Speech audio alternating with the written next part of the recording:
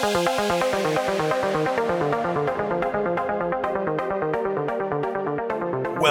to the Minerals and Royalties Podcast, the home of CEOs and investors in the minerals and royalties space.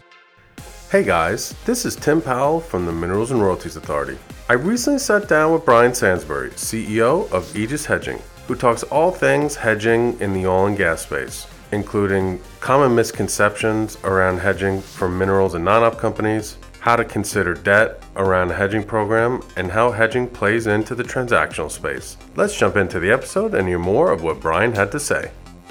All right, Bryan, good afternoon and welcome onto the podcast. Thanks for coming. Well, I've been wanting to do this for a long time. Appreciate it, Tim. So I'm really excited to kind of dive in and talk all things hedging as it relates to non-op and minerals. Before doing that, just set the stage yourself personally. Where'd you grow up? Where'd you go to school? And then what is your skill set? Are you an ops guy, a finance guy? Are you a tech guy? Set the stage. We'll talk about AEGIS and then we'll jump in. So over to you. Okay, sounds great. So I grew up in a little town outside of Atlanta called Lilburn, Georgia. Oil and gas was not necessarily on my mind coming out of Lilburn. I played baseball at a little school in Rome, Georgia called Berry College. That's what sent me up there. Most people haven't heard of Berry nor Rome. Studied finance while I was there. A real interesting place to go to school. Little known fact, it's the largest campus in the world. 27,000 acres. But only 2,200 students. So makes for a unique education. Really close with professors. Terrific sort of really work-based education. Came out of school there and started it with a company called Hewitt Associates as my first job out of school, and left there 22 years later. Went from entry-level analyst to president of the company, and held a number of positions. From COO to CIO, et cetera. So we'll come back to that and skill sets here in a second. But really that business, Hewitt Associates was very much an advisory business when I joined in 1995 around everything HR and benefits, which has no correlation with hedging necessarily. But what was unique about it was that it was an advisory business where our customers were asking us to build the technology and operations around running these programs. So if you think about, we were an actuarial consulting firm, compensation consulting, benefits consulting, et cetera, and they needed technology and call centers and all sorts of things that were just new and different in the mid-90s when I joined. And we spent the next 22 years building that business out into, from basically nothing to 20,000 people and $2.5 billion in revenue, and running the technology behind most of the Fortune 500 companies. And, ultimately business was acquired by Aon, and we spun that business, out and sold it to Blackstone in 2017. So really went from core advisory business to really large tech-enabled services business. Now, a friend of mine, and still with AEGIS, Chris Kroom, actually a dear friend of mine, as I was moving to Chicago and, taking some time away on vacation, he had an idea about getting a company started in the hedge advisory business at the time in 2013. And, smartly, I decided to back him on that venture. He operated it for 4 years and, built up the core of it. And then I had the opportunity when I left, upon the sale of Alight to Blackstone, to join the company full time. And we'll talk more about where the company went from there, but just a real unique opportunity. So the short answer to your question was no, my background wasn't necessarily in oil and gas nor hedging. Though I majored in finance, I was really more of an operator and technology person at heart. And that's really the skill sets that I think I brought to the table. And now in the last 7 years since I've been here, or 6 years since I've been here, really fallen in love with the oil and gas industry and just see so much opportunity. Phenomenal. And give a little background, I guess, the origin story of AEGIS. I didn't know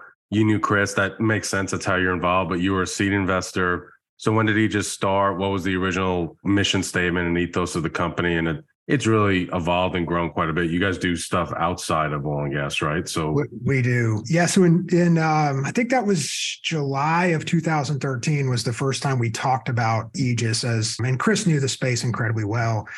And we had this core thesis that, really simply that oil and gas companies looking to hedge their commercial risk needed to do that through derivative positions, swaps. And in negotiating those positions, they were facing off with Goldman Sachs and JP Morgan and all sorts of really sophisticated dealers. And that wasn't really a fair fight. Not that it was meant to be a fight, but we needed, someone needed to sit inside those transactions and make sure it was the right kind of structure for the right tenor at the right price, et cetera. And so our core belief still today is that, we provide tremendous value in helping people achieve the right structure, right price for the right time frame. Our mission, though, over time has evolved into something really simple. And we think about this as protecting profits for any company with exposure to commodity prices. And so if you think about oil and gas companies, their biggest risk to profits is what they're getting paid for all those molecules that they are selling. If you think about a manufacturer, they are exposed to the input prices on commodities, whether that be aluminum or steel or agricultural products, et cetera. A transportation company is exposed to the cost of diesel and gasoline and jet fuel, et cetera. And so that is, our business is all about helping those companies protect profits. Those are the big industries that we serve today. But make no mistake, our core is in oil and gas. We work with over 400 oil and gas producers, non-ops, minerals and royalties companies. So, while we are involved in the other markets, those are new and growing for us, and our core will always be in the energy markets. Yeah, and traditionally, this type of business was really more of a hands-on advisory consulting business, similar to Hewitt, then evolved into a technology company. You guys have done the same. I remember, as I mentioned offline, Rob Vaya, who runs your energy group, or energy vertical, I should say, is a good friend of mine. And when he first got in, it was very much that kind of consulting advisory type bent of service. And now it's very much backstopped by a technology interface. So talk to me about, that's probably where your skill set and background is 100% a fit to scale, right? Thank you for saying that. That's kind. But yes, when I joined in October of 2017, Chris, Justin, the whole team here had done a tremendous job on getting the business up and running, many clients. And, I saw it from a bit of a different angle coming in, just coming in from outside the industry, and saw a great advisory business that really in an industry that was starved for technology investment. And so, it was almost running the exact same playbook that we had seen, happen within Hewitt. Started off with some basic, reporting, just how do we get things out to customers in a simpler, more efficient way. That's evolved into a hedging marketplace. It's evolved into really sophisticated workflows and hedge recommendation algorithms and all sorts of fun things that we differentiated on today. But pulling back, thinking about, lots of businesses have these core commodity trading and risk management platforms that store and value positions, both physical and financial, for lack of a better word. That road has been traveled, pretty well. I mean, there's many folks out there. And we wanted to build everything around that would allow our users to operate a hedge management program front to back. And that meant distributing research and analytics. It meant providing benchmarks or in the industry. It meant providing trade recommendations that were based in math and allowing folks to model outcomes of hedges. We wanted to bring indications online because there's nothing that allows someone to front run a price more than asking a bank where they would be on a price for a certain structure, tenor, for a known producer.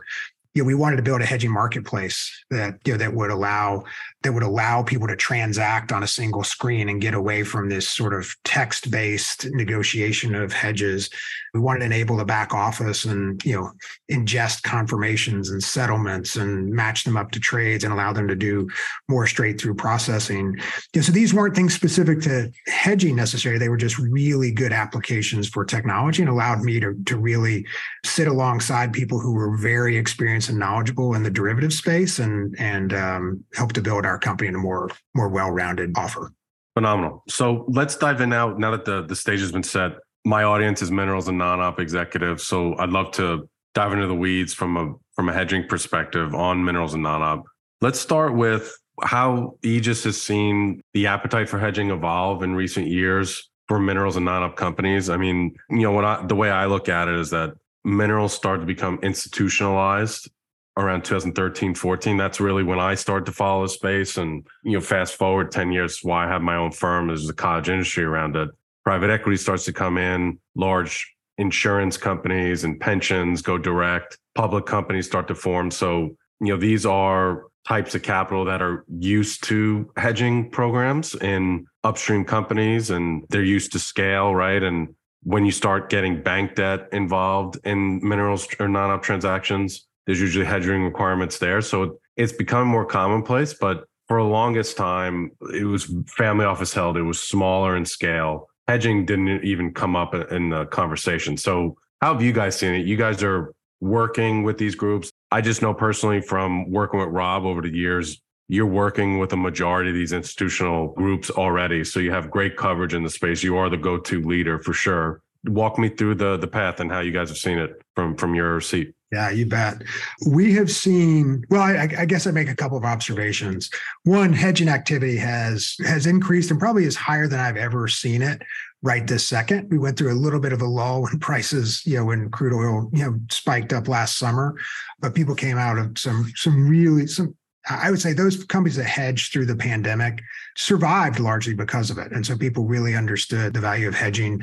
Now the price has been a bit more volatile here. I think people are getting back to that sort of core belief that, running an ongoing hedge management program is core to their long-term, I don't want to say survival. It's to, getting the returns on their investments that they expect and allow them to fund their programs, whether that be drilling, whether that be, land purchases, whether that be buying PDP, you name it. We're seeing more people understand the importance of having a structured plan, to run their own internal plan. Secondly, I think it's harder and harder to distinguish between operators, non-op, minerals, and royalties. I think you see so many of the recent acquisitions have been so focused on PDP heavy buys that more and more people are understanding the value of purchasing, producing assets, right? And being in a position to, and frankly, structuring their company in a way that they don't have to grow through the drill bit. That can be a risky proposition. And so minerals and royalties, non-ops more broadly, are hedging at higher and higher rates, I would say, not quite to the level of your more pure play producers, but the sort of the core thesis of hedging, that all of them, whether I'm a producer, non-op or more specifically minerals and royalties, I have a set of expenses and I have revenue that I need to cover that and to generate, not only cover the expenses, but to generate returns for my investors, whatever they may be, debt, equity, et cetera. And so hedging is playing a critical role across, all parts of the oil and gas spectrum. Hey guys, I wanted to take a quick break from the conversation to say thank you to all of our podcast sponsors.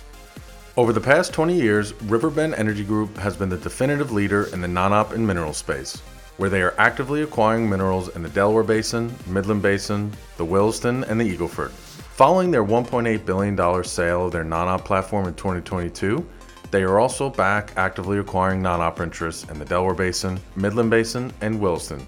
If you have minerals or non-op working interests in these areas that you would like to sell, then please visit www.riverbendenergygroup.com for more information. As a leading global energy business advisory firm, Opportune is well positioned to provide world-class technical, financial, and operational capabilities to minerals and royalties companies. Whether it's back office outsourcing, resource and reserve definition, land due diligence and administration, GIS mapping, valuation work, data and system integration, financial reporting, tax advisory, or buy and sell side assistance, Opportune LLP has got you covered. For more information, please visit www.opportune.com. Farmers National Company has oil and gas experts located across the country ready to provide you unmatched convenience and service for your land management needs. Whether you're looking for turnkey management of oil and gas interests or simply looking for an advisor to help you sell or lease your minerals, Farmers National Company has you covered. Learn more about Farmers National Company's team of certified mineral managers, landmen, attorneys, and accountants by going to fncenergy.com or reach out directly at energy@farmersnational.com. I think too, just going on this kind of recent decade plus of the mineral space growing and evolving, same with non-op, is the introduction of shale. You have far greater drop-offs in production. And I'm going to generalize here. Let's call it 60% of your revenue in the life of a well coming in the first 18 months. So from timing on what the commodity is, when those wells come online, which is out of your control as a mineral and non-op investor, is huge. So if you can lower that, that volatility and lock in certain types of returns, it's important. I mean, just talk to people in the Haynesville right now that have naked exposure. It's great. Those ducks are coming online at $9 gas, but not at $2. You're in a lot of pain right now. And it's not like, oh, I'm going to hold this for 10 years and make it right. If a majority of the wells you underwrote, most of that value is going out at lower commodity prices. So it's like you said, I think it's really interesting how you phrased AEGIS. We're helping clients protect profits. And I think in a space now that is becoming more mature and, you're really working for the investors, it's not about just hitting home run balls all the time. It's really about managing risk and making sure you're delivering for them and not overexposing them to downside risk. It's really interesting you said that, Tim. And I'm going to throw something out here that I'm sure, a lot of your users or listeners will disagree with. But I was having a conversation with one of our customers on Friday. And I said, look, I'll make an observation as someone who grew up outside of the industry and might look at this a little bit differently. I said, I would argue that oil and gas broadly, regardless of which category, is the most investable industry on the planet. And they looked at me sideways and I said, tell me another industry where how much you are going to sell next year, right? I mean, almost nobody knows what they're going to sell next year. You have a pretty good idea what your expenses are, especially if you've managed your contracts effectively on OFS. If you're in some form of long-term contract with OFS. And so how much you're going to sell, what your expenses are going to be, then the only thing you're missing is what price you're going to sell your product at. And so hedging allows you to lock in that price. And so you can, and look, there's some challenges with minerals and royalties just for some of the reasons you highlighted earlier. But when you know the amount you're going to sell and the price you're going to sell it for, and your cost structure, the way you talk to investors is unlike any other business on the planet. I don't know how much we're going to sell this coming year. I hope it's a lot. I don't know. Chipotle knows what they're going to sell a burrito for next year. They don't know how many they're going to sell. All these businesses have a real open-ended question in terms of, running their P&L or projecting their P&L. And I think oil and gas, when run properly and people aggressively manage, can talk about all components of the P&L in a way that no other industry can. And so I think that's if we approach hedging that way and get away from it being I heard a CEO recently describe hedging as gambling. And I would argue it is the exact opposite of gambling. And I just think that's something we've got to do to get the messaging right in terms of what locking in or pre-selling your assets, pre-selling your production for next year, what that really means. Yeah, so that's a perfect parlay into my next question, which is what are the common misconceptions or concerns you hear from minerals and non-op companies? I think on the education curve, you guys are far further along than you were years ago, but whether it's size or this is like gambling, this is exposing my investors to more risk versus less. I mean, walk me through how the conversations typically go and the feedback and what you guys usually say in response. Yeah, I'll hit the one I just raised a minute ago. We will often hear hedging is risky, speculative, it's gambling. And I worry sometimes that's because the word hedge is the same as hedge funds, which are pretty risky and designed to expose people to risk. Hedging or using swaps is the exact opposite of that, right? It's creating certainty, it's locking in and into a specific price. So, typically, we can walk through what that means, but most people haven't really sat down and thought about, the idea that you are effectively just pre-selling your production or your exposure at a fixed price. The second thing we hear a lot is that, hedging is really just to comply with bank covenants. And that drives me a little bit crazy, because there is certainly some truth to that. Many companies do hedge because they have to comply. But the banks are doing what we believe we have a better mousetrap to do now, which is effectively trying to protect their underlying investment. And so that's what hedging is all about. Now, I think they've used a blunt force instrument, this sort of 75% in bow year and 50% following year and 25% the next year, because it doesn't really take into consideration where price is and what the likely outcomes are. So there are better tools to do that. And, I hope that the banks adapt, to that. because they have the right idea, which is protecting the investment. I think the way they're going about it, there's some room for improvement. And then the third thing that I think we hear mostly with minerals and royalties and non-ops more broadly is, it's harder for me to hedge because I don't really know that the price that the operators are receiving. And that's pretty easy to cut through.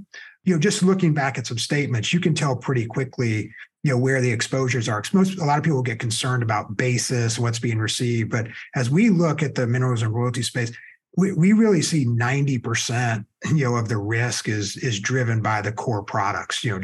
Call it Henry Hub. It's not. We don't need to get overly sophisticated on basis, but a few quick minutes studying statements, you can see exactly where the operators are selling and what prices they're likely to receive. So I'd say those are the three primary ones we hear, and that's. The third one's obviously specifically to minerals and royalties, but the other two, I think we're hearing more broadly across the industry. So now I'm sure you get this as well. You meet with a group, they represent a family or a group of family office high net worth investors, and they go, we don't hedge. Our investors want pure exposure to the commodity. Sorry, no thanks. I'm curious that you've definitely converted some of those, right? Which is always a feather in the cap for any kind of company who gets that kind of response out of the gate. But what do you say in that scenario, and how do you ultimately get them to sit on your side of the table and see eye to eye? Yeah, I guess my flippant response to that would be, I really want to meet those investors. I haven't met them who said, gosh, I underwrote this asset at $9 gas, and I'm really glad I'm exposed to the $2.30 I'm getting in the front right now. I think that's something that we've told ourselves over time in the industry, that our investors really want the exposure. I think they want the exposure when we expect prices going up, and they want absolute protection on the downside, is what they'd really say if they could tell us that.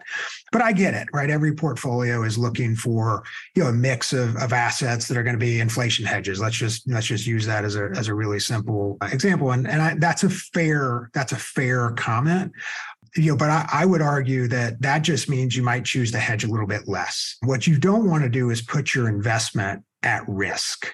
How do you ensure you can cover at a minimum any debt you might have on way? Now do we want to make sure we cover G&A? Do we want to make sure we cover a 5%, return on the investment just as a stopgap, and leave upside for the remainder of it? Those are the actions you can take when you're running a more sophisticated hedging program that say, hey, look, we know the goal we're solving for, right? Because there's a revenue target that's going to deliver all of those: protection against any debt we may have, cover G&A, cover some minimal return. And then, we can actually model different hedges that will achieve the same outcome. Our goal is simple at AEGIS: hedge the least amount possible, right, to meet your goals.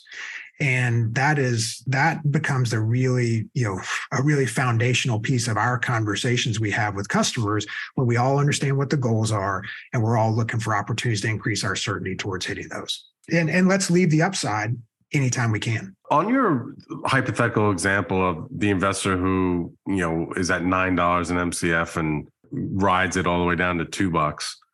Yeah, I just had Darren Geiger from Cornerstone on for an episode. Really thoughtful mineral buyer, been in the space for 20 years, and they kind of tout themselves on understanding the macro picture and using hedging in an advantageous way to create value in their portfolio when there's these black swan events. So he talks about, I believe it was Katrina, and then, obviously the COVID era, things of this nature, right?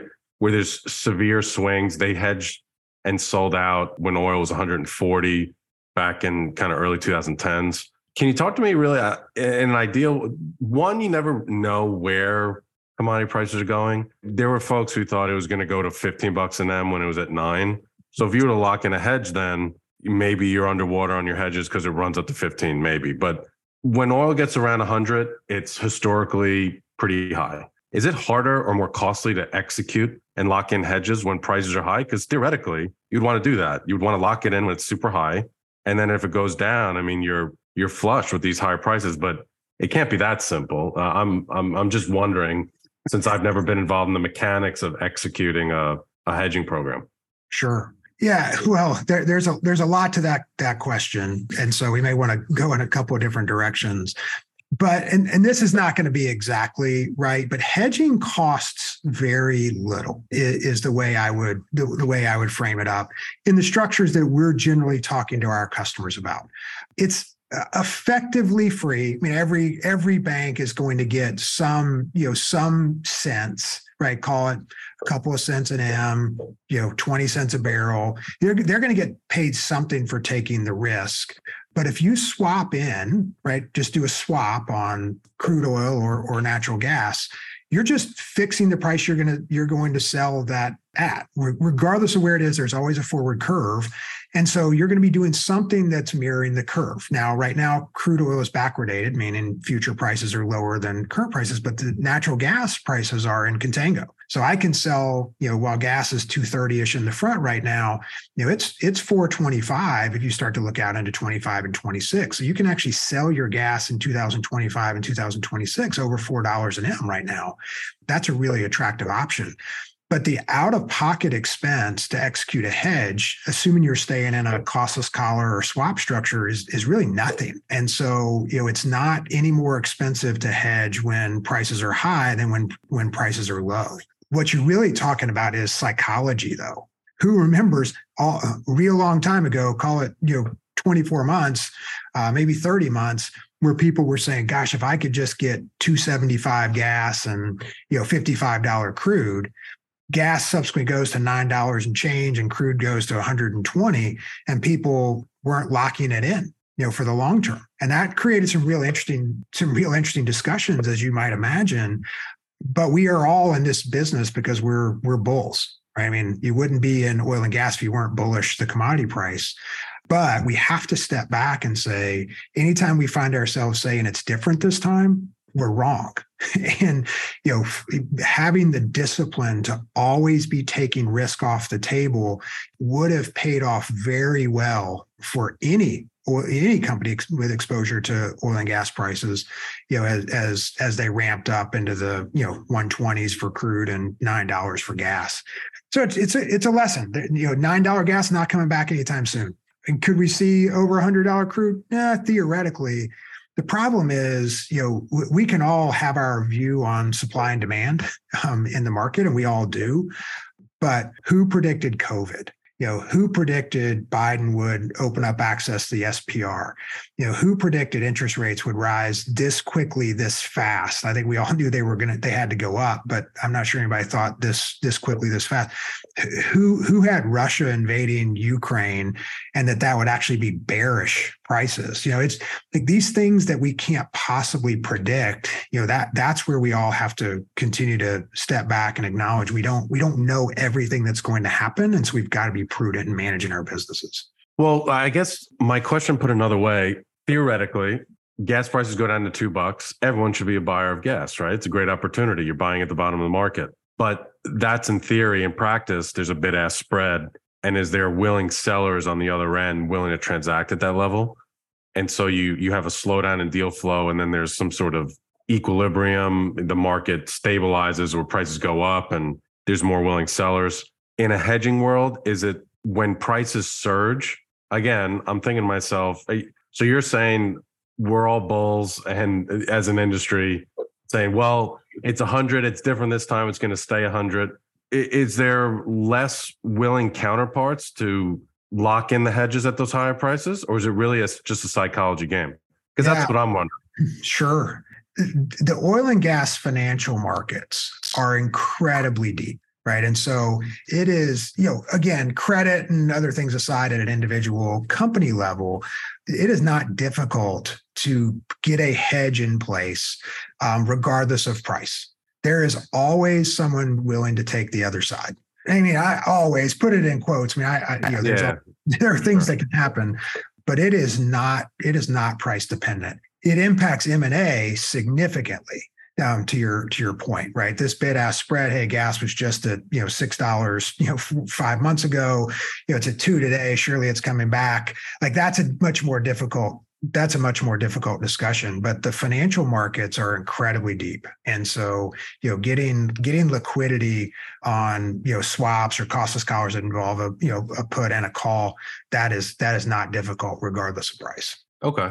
When you're talking to a group and it's low commodity price environment and you're trying to lock it in, but there is a run, what's the concern of being underwater on your hedges? How do you manage that fear? Yeah, that's now we're getting a little bit into where commodities are, and I think it's hard. I'll just use some real specific examples. I think it's hard to hedge gas in the front right now, which meaning call it over the next 6 months. If you're selling your gas at $2.30, although that may work for most of your dry gas players, you're still probably getting a pretty good return there. And so, we're not really pointing our customers a lot to, hedging their gas in the front, but we are pointing to 2025 and 2026, where, hey, we can lock in over $4 an M on gas right now. That's a really good return. And could gas go higher than that? Yes, there's a case, but it's assuming a lot of LNG is coming online as a for instance, right? So there's this big wall of LNG that's theoretically is going to be a big demand driver. Anything goes wrong though with that, and it seems like every LNG project we've ever looked at has had something go wrong, then there's a lot of risk to the downside there. So are you comfortable, with $4.25 in, Cal 25 for your gas? That's a discussion everyone should be having right now and taking that risk off the table. So it's a little bit that the fun part about hedging is being able to look at different tenors. It's not all about hedging your production for next month. In fact, it's probably too late to do that. It's about looking out into the future and seeing what's likely to happen. And you can have a bias. You can be, you can skew bullish or skew bearish, but, we're trying to take a bit of the emotion out of it and saying, where do you generate the returns that you're comfortable with? And if these prices give you that opportunity, we would say you need to take some of that risk off the table. You don't have to take it all off, but you need to be taking some. Hey guys, I wanted to take a quick break from the conversation to say thank you to all of our podcast sponsors. Your property is your legacy, so you should only leave it in the hands of a land management company who has a legacy of its own.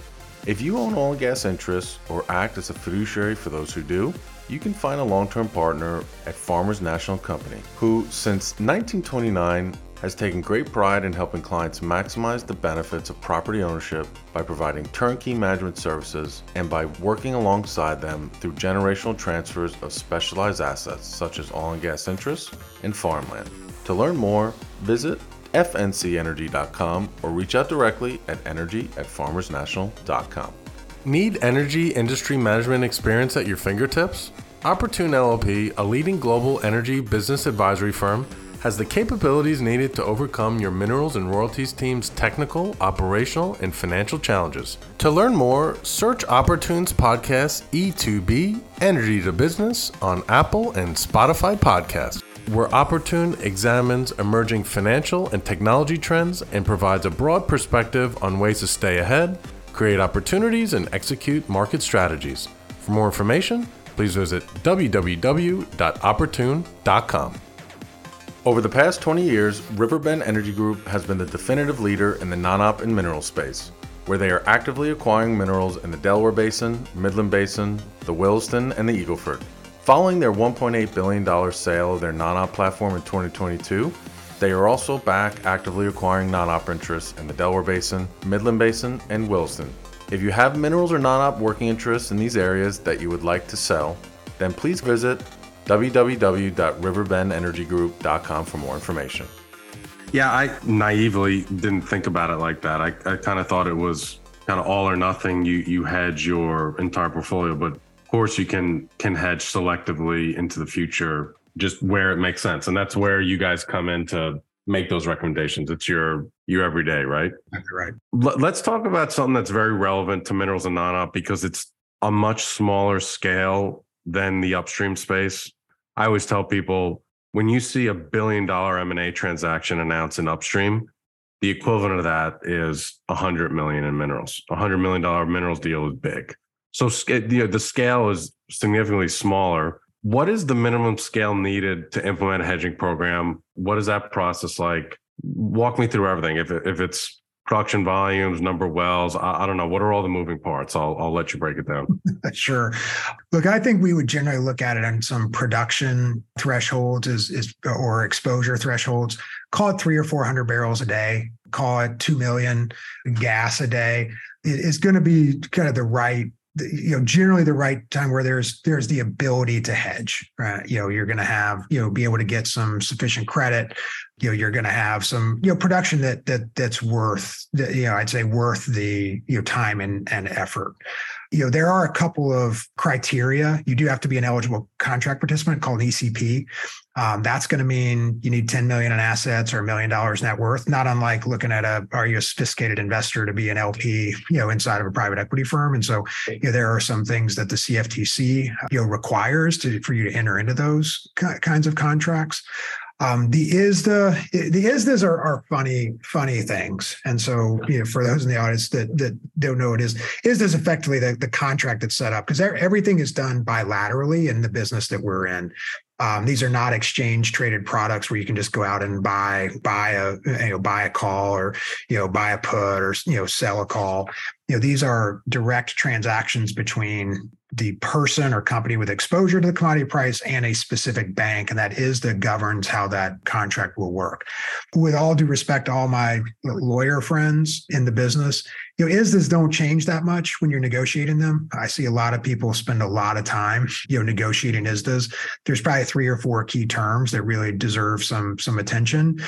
So that process can go as quickly or as slowly as you might like. But I would say spending less time on ISDA and more time on the hedge strategy is the appropriate split. So you can see and we have some people, Tim, by the way, who will hire us in advance of doing a transaction simply to look at what the opportunities are, look at existing hedge books to the extent there are some in place, et cetera, knowing that they are headed towards the acquisition or will in the next, whether it be 90 days or 180 days. And so we're working with a number of companies at any given time who are still, looking for assets today. Well, that's important, right? And getting the ISDA set up, it's not like close on a transaction or you decide tomorrow I want to hedge. It's not like that. It's not the click of a finger, right? So you got developing a relationship and playing long-term baseball is your preference and the right way to do it. Yeah. The time you need to hedge is too late, right? Like if you're just working on your program when you need to hedge, it's too late. The market will have gotten away from you and, you won't be that's why the interest rates are a great example right now. And, we do some work in the interest rate space. Like it's too late to hedge interest rates. That would be our point of view. Hedging interest rates should have been a year ago, looking out into the future. And companies did incredibly well when they bought, when they put caps in place on their, revolving, sort of facilities. And, it's too late. It's too expensive to try to hedge rates at this point because everybody knows they're higher. They're likely to go up from here, et cetera. So you need to really be thinking about your hedge program, when you don't need to hedge. Phenomenal. Speaking of interest rates, let's talk about debt. Debt has gotten expensive. That impacts, a lot of debt covenants require hedging. In minerals, the use of debt needs to be considered and you need to do it very prudently if you need it, just because of, you're looking at mid-teens returns for minerals and you got 9-10% debt. It's a real discussion on, do you drop that altogether, right? And pursue an all cash equity strategy. But what is the balance between hedging and debt? Are there some general rules of how you guys looking at in this environment? Over to you. Yeah, I don't know if there's an exact, ratio that I would be thinking about in terms of how to use hedging against debt. But we always draw at the bottom of the pyramid on what you need to be considering in a hedge program. And the first tier of that is your, interest expense or coverage. And so, at a minimum, that can't go wrong. I always talk about, interest expense coverage and then, G&A and then returns. And then, you start to get into, hey, I'm going to bring an operating company in and fund a drilling program. Like all those things are in a stack as we think about what goals you'd be hedging to. And so we know debt plays a huge role in the oil and gas business. I mean, that's the only way to lever properly to get the right returns. And, so we obviously, are big supporters of that and just, put that as the first thing in the stack that needs to be covered. What kind of requirements are you seeing from a hedging perspective from banks, and are they evolving and changing? Yeah, the rule of thumb had always been, like we talked about earlier, hedge 75% of your production and or exposure in the current year, if you will. So call it the rest of 2023 in this example, 50% in Cal 24 and 25% in Cal 25. So that was sort of the rule of thumb, and a lot of bank covenants will be set up like that. There is room for an increasingly sophisticated conversation, is what I would say, as we're talking to more and more banks in conjunction with our customers. We're able to show a range of outcomes. I mean, the nice thing about oil and gas, this deep liquidity in the space means that the millions of people every day are voting on the likelihood of future price outcomes. That's where the options market lives. And so there's a cone of that gets wider and wider as you get further out on where people believe price is going to be. And that's a pretty good way to think about your confidence intervals and achieving certain prices. And so our ability to sit down and have that conversation jointly with our customer and their bank to talk about how they may approach debt and the use of hedging to protect that, we can really talk about the likelihood of achieving different revenue thresholds. And that becomes a much more sophisticated conversation that says, hey, at these kinds of prices, we're going to be hedging this amount. And as this happens, we're going to do this amount, rather than having these rote 75, 50, 25 covenants. But I don't see any way that banks are over the long term, or obviously they're getting much more, I was going to say stingy. I'll say much more restrictive, right? Restrictive. There you go, on their capital. So that's going to happen.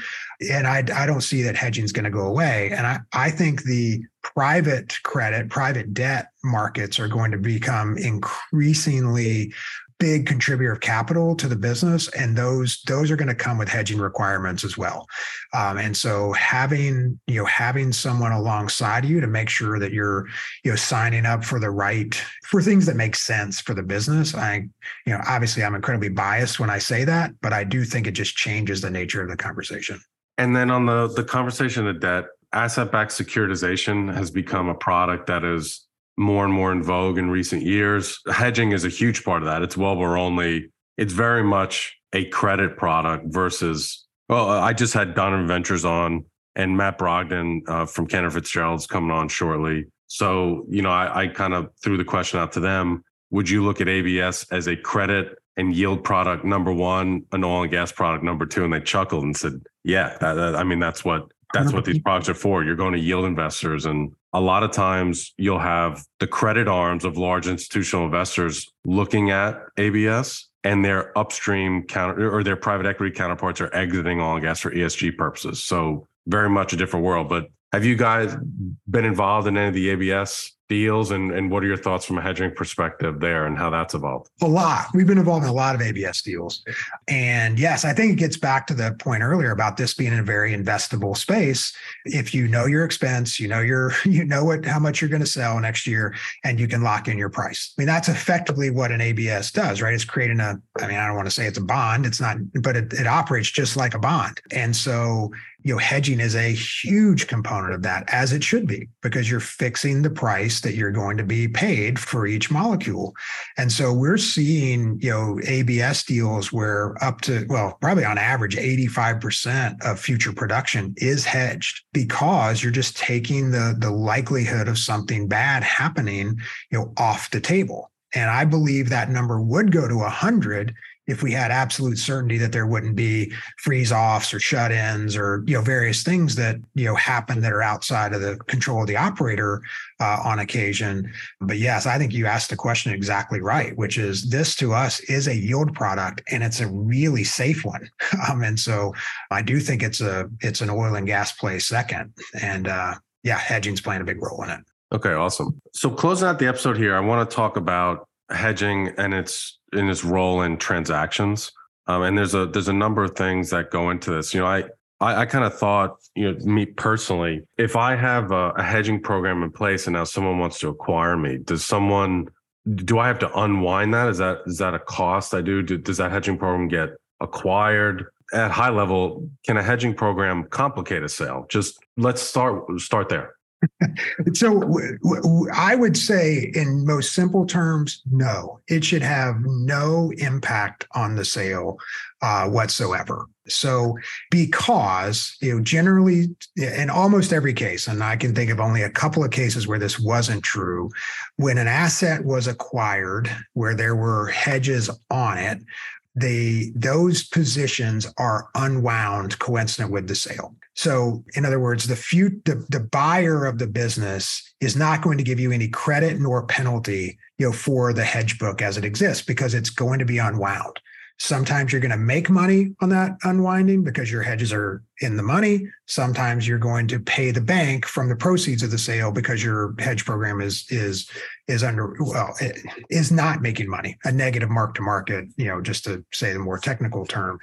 And so it really should not complicate the sale. Now, again, this is going to sound biased to us. Having a hedge advisor that knows where price should be and what fair value is for that, and negotiating, that unwind with the bank is very important.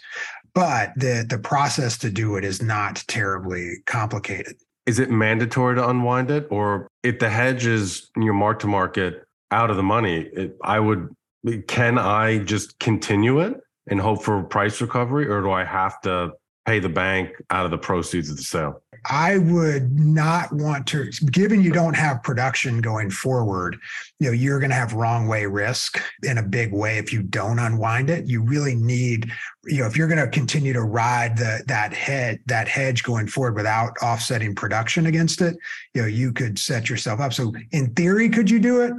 Yes. Contractually, probably not. And just practically, you would not want to do that. If you're selling the asset and you have a negative mark to market, it's best to just take your loss right there, because you're not going to make the sale unless all the economics work. So 99 out of 100 times you are going to want to exit that. And in some cases, it is possible. And I said that I've only seen it a couple of times since I've been here, where people will novate those hedges to the buyer. That's more complicated. It can get expensive and requires a number of stars to align, like having a common, bank group, et cetera. So we just don't see many situations where that makes sense. So I would say unwind. Unwind is the smart play almost always. Got it. Now, let's say I'm representing a minerals group. I'm looking to do a large transaction. These things are usually marketed processes. The diligence takes quite a bit of time, underwriting the deal and going through the 2 to 3 month, even longer process in the data room takes time. I'm assuming having an engagement and talking with an advisor like AEGIS is essential, because the hedges get locked in at the moment, the deal is closed, right? It's not like, okay, it's April and this is strip and this is our underwriting today. We're going to close in 90 days, but then you're constantly reevaluating your underwriting based on what you can lock your hedges in, right? I mean, is it a walk through that dance? Because that's interesting and it matters. I mean, if you're trying to lock in a certain type of return and there's volatility, that day-to-day heartburn can be real, no? Well, 100%. In fact, we've seen some really large transactions that have been pulled back because the commodity price changed in such a short period of time. And in those cases, or in some cases, and some specifically documented, people took their hedges off at PSA. It was a condition of the PSA. Then prices went south, and the deal got called off, and the seller was left without a hedged position. That's obviously incredibly dangerous, and a lot of value gets lost there. There are some structures at PSA that to balance that, and look, a lot of people don't like buying puts, but we're seeing more and more what's called deferred puts being put in place at PSA. So it does protect to the downside. The good news is that the cost of that, gets spread out, to settlement of those hedges, so that, you're not paying the full premium of those puts up front, because a put effectively puts a floor in, is the simple way to think about it.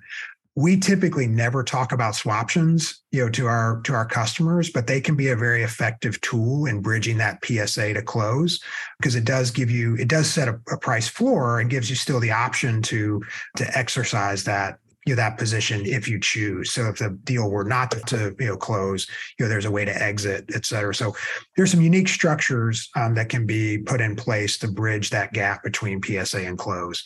There's just, to your point, a lot of risk, if you've got, 60, 90, 120 days between, PSA and close.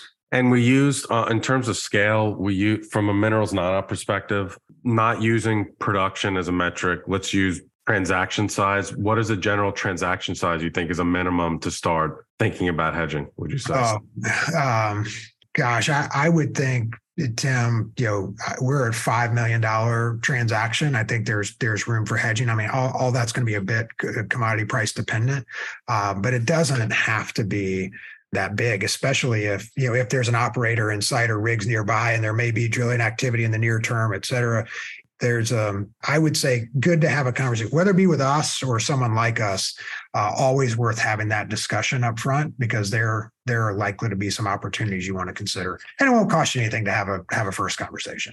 Yeah, I mean, that's lower than I would have thought. It's all, how PDP heavy is the deal, right? So there's some nuance there, but, using 5 million as a benchmark and up, that opens up discussions for a lot of folks, right? And we recently, the PDP deal, with a couple hundred barrels a day, there was even south of that did make sense to do some hedging on. So, everything's going to be is a bit deal dependent, and, always worth a conversation. Phenomenal. Well, Bryan, thanks for coming on. It was a great discussion.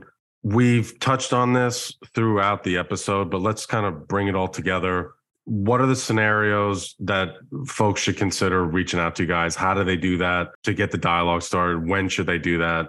Over to you. Whether it's they reach a certain AUM, they're looking at transactions, they want to get an ISDA set up. Just folks who are listening who are intrigued by this, that haven't considered hedging or looked at it briefly, were too small, now they want to revisit. How can they reach out to your team and get that conversation started? You bet. So a lot of things that may trigger the discussion. I think you hit on a really key one. When you start to think about a transaction, that's a great time to engage and just talk about what you're looking at. Is it PDP heavy? Is it a land buy? Are there rigs nearby? What are we seeing on basis? I mean, there's all sorts of good discussion that can be had just, as you're exploring, different acquisitions. Every basin has different dynamics. There's just a lot to discuss.